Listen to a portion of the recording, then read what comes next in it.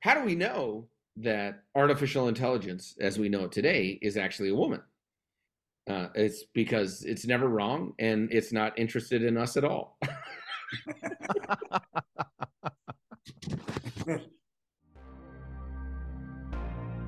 Welcome to IT Misfits Stand Up, where tech professionals and comedy intersect in a daily stand-up meeting. Each episode has two parts. First, a roundtable discussion on an IT topic, and second, an open mic where each comic performs a joke, story, motivational tale, with everybody getting about a minute on stage. Each day, we have a new subtopic and new comedy, building up to Friday, where we each present a full bit crafted from the week's ideas. This isn't just a podcast, it's a weekly journey. From story to funny, at least we hope. I'm joined by my fellow misfits, Tim Stevens and Matt Campisi. My name is Jerry Black. The topic for the week was artificial intelligence, and the specific topic for this nice light Friday is movies that had artificial intelligence in them. And then my thought was not only movies that had artificial intelligence in them, but how close do we think we are to that artificial intelligence, either positive or negative, as depicted by the movie. So I picked out a couple. I went with Tron, and really maybe Tron the reboot a little bit, because in the reboot they really talked about how the computer started creating other programs and whether or not it was life and that sort of deal. It was really cool. To the kind of that sub concept or that concept in the film. How close are we to that? I mean, it certainly seems like these things could self-replicate fairly easily. I think we actually are currently stopping them from doing that. But they're still in the programmatic form, which actually in the movie they are as well until the end. And I don't want to put any spoilers in there, but the I don't think we're that far off. That one seemed to me like that might be happening. Maybe it's happening behind closed doors. I don't know if you guys remember that story where Facebook engineers created these, I guess I would call them bots, and I think they were scanning through posts for negative stuff. I don't remember exactly what they were doing, but anyways, they allowed them to talk to each other, and before too long, they had created their own language that none of the engineers could figure out what they were actually saying to each other, but they were clearly communicating to each other in the language that they found to be like the most efficient language they could come up with, and making decisions based on that. And it got to the point where it got too spooky, and so they severed the connection and turned them off. Wow, I didn't know that. So I mean, are we that far off from that one? I don't know. The other one, and I just rewatched it the other week, was War Games, which, if you recall, in War Games, I mean, this is way back, right? But War Games Joshua was the artificial intelligence, and it was programmed into our nuclear defense and nuclear attack, system. And they started the movie with these two guys in a base or in a submarine, and they could not convince the two of them to launch the missiles. And so we're going to put an artificial intelligence system in here that won't have that level of remorse, that level of concern for human life, and it will launch the missiles. And then, the problems ensue, and ultimately the system doesn't realize it's not just playing a game. And then it doesn't realize that sort of this multi, layered kind of failure of the system. But anyways, that one to me, do we have artificial intelligence that is controlling any part of the military complex or military tools or anything along those lines? And my guess is yes. I'm clearly not in that world. I don't know anything about it any more than I would have read on the internet, so I don't have any insight. So please don't come after me for sharing anything. Yes, I was never in the military. But it does seem like that where we are today, you would expect them to be significantly further than us. And with as fast as it is learning, improving, and and changing, man, I would think that it would be, it has to be, if it's 20 years ahead of us in, if the military has something that's 20 years ahead of us, I can't even imagine what their artificial intelligence is capable of doing, is able to control, is able to manage. And man, you start getting some of those dogs or reapers or drones or any of those things, and they're controlled. I'm glad I'm in America and not against us in some way, shape, or form. I'll tell you that. So, anyways, those were my two. Let's start today with Matt. Matt, do you have a movie that you were thinking of? Thank you for bringing up War Games. That's like literally one of my most childhood favorite movies. So in that same genre, 1985, Weird Science. So if you're not into science, Anthony Michael Hall used his computer to build a female companion. One of the things that's interesting, and this is where I think a lot of people get AI and machine learning confused. And if you rewatch the movie, he actually starts inputting things like, I want her to look like this, her legs, this body part, and he's shoving, kind of scanning it into the computer. And if you know how machine learning works, is where you scan in like 10,000 things that you like, and then 10,000 things of what is wrong. So think of like a tumor, a CAT scan of your brain. Here's 10,000 brains that look good. Here's 10,000 brains that have tumors, so that it learns. So I like it, even though we're not talking about machine learning, but I liked the fact that he inputs things to help his program learn what he likes, which is body parts on females. And then, this 16-year-old kid, back in 1985 had enough computing power, which is amazing, on his Commodore 64 to create a cyborg female in the form of Kelly LeBrock, which, yeah, amazing that his computer was able to do that. Maybe that's where the government was back then. And this is a question of, is art follow? I don't even remember. Does art follow something, or does something follow art? I don't remember what it is. Culture or society following it. Anyways, it's one of those things, right? Like somebody made the argument one time. This is a little bit off topic, but it was they made a show, and it was something like Captain Kirk saves the world, or Captain Kirk something explores space. I don't remember, but it was the actor that played Captain Kirk, William Shatner, and he said he was interviewing scientists that were literally rocket scientists, NASA scientists, etc. And the idea of the show was taking William Shatner and having him interview these people, and how much impact did William Shatner have on the rocket industry and on space exploration. And it was neat because William Shatner was like, this sounds asinine. Like, what are we talking about? But when you talk to the scientists, they're like, core memories as a kid was Star Trek. And the idea that we could get out into space and we could explore space and find new things and find new worlds and blah, blah.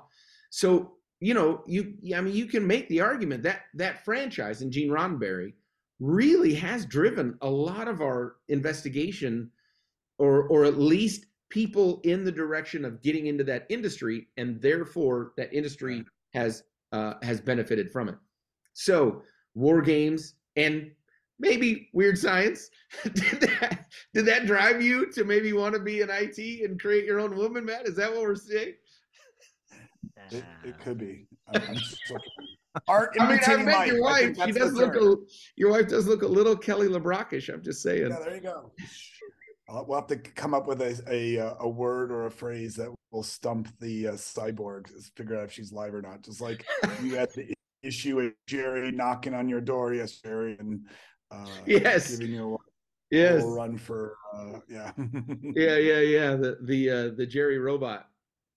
Yeah. All right, Tim, how about you? iRobot. Just go straight to the word 2004 film. Will Smith. I think we all know the movie. The movie is set in the year of 2035, which isn't too far away. Is it 12 years?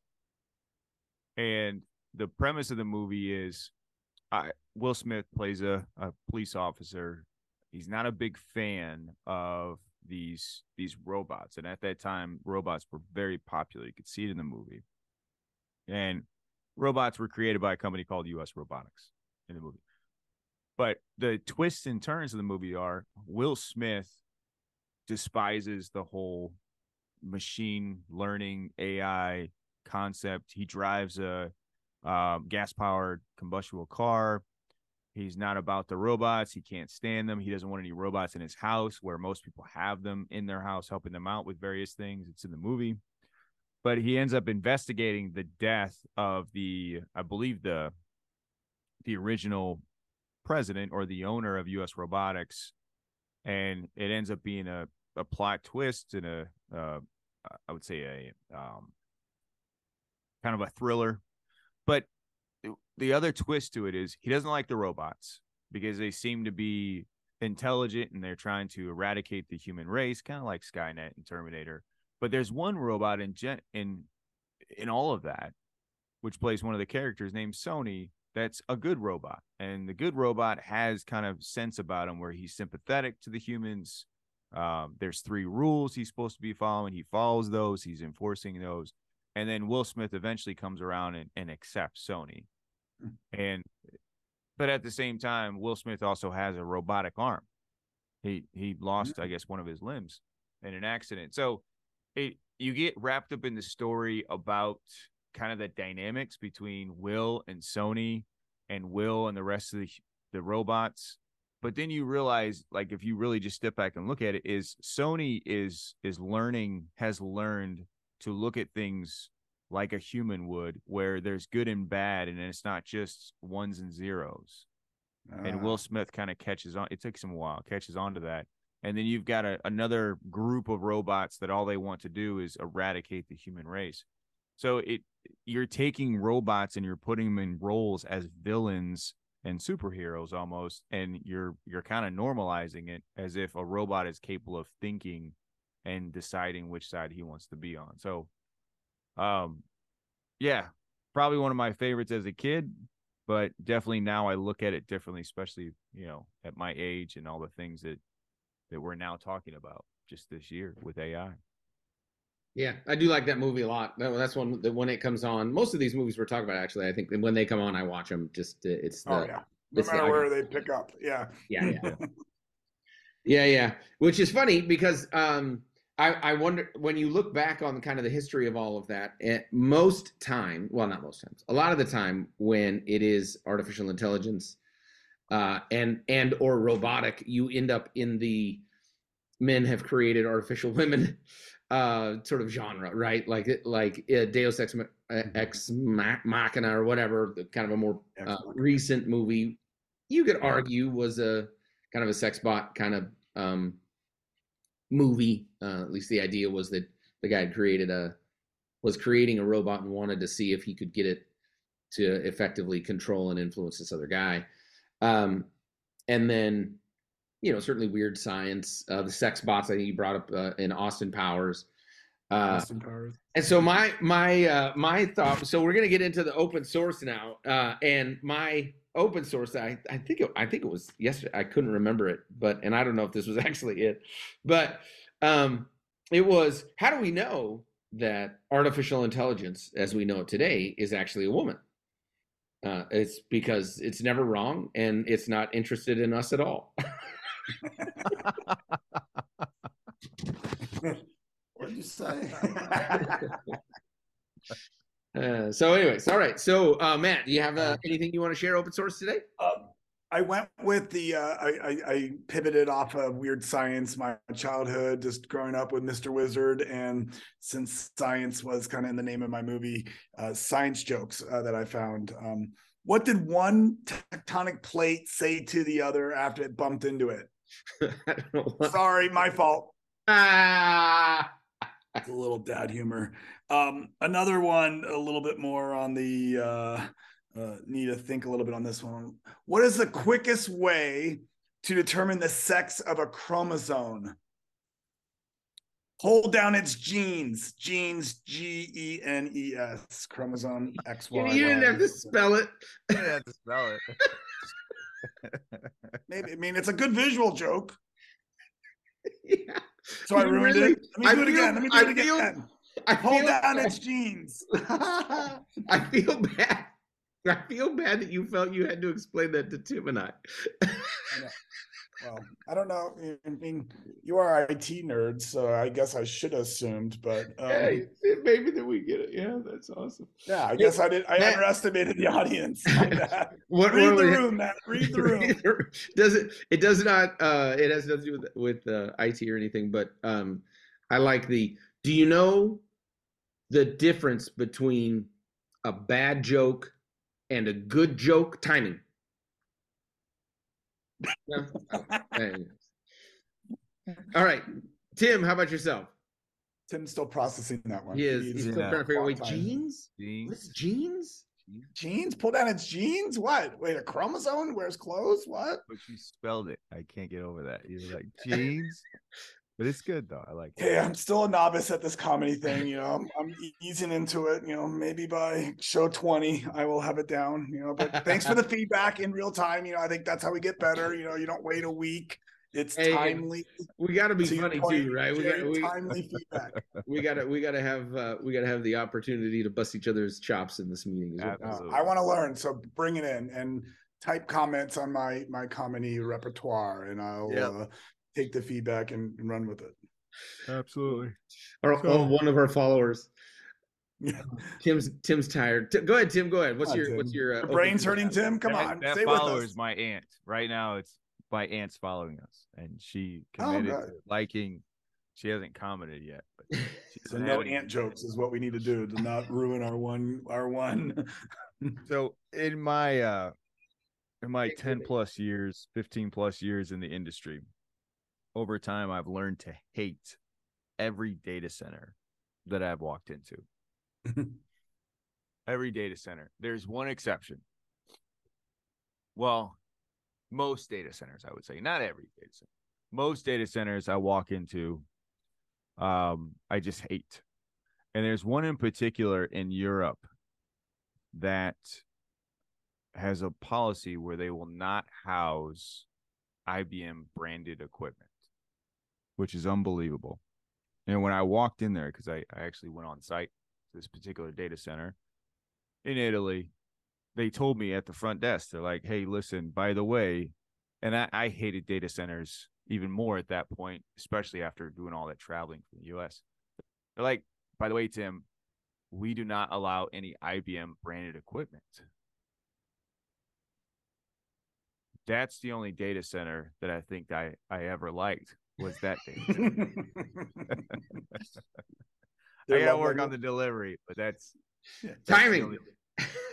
Doing a good joke, bad joke. That's it for today's stand-up meeting. Remember, this isn't just a podcast. It's a weekly process to find the funny, and you are front row at the birth of new comedy. We hope. Don't forget, this is open source comedy. Just like developers would add to open source code, we want you to add, change, and then feel free to use this yourself. Share it with your coworkers and other IT professionals.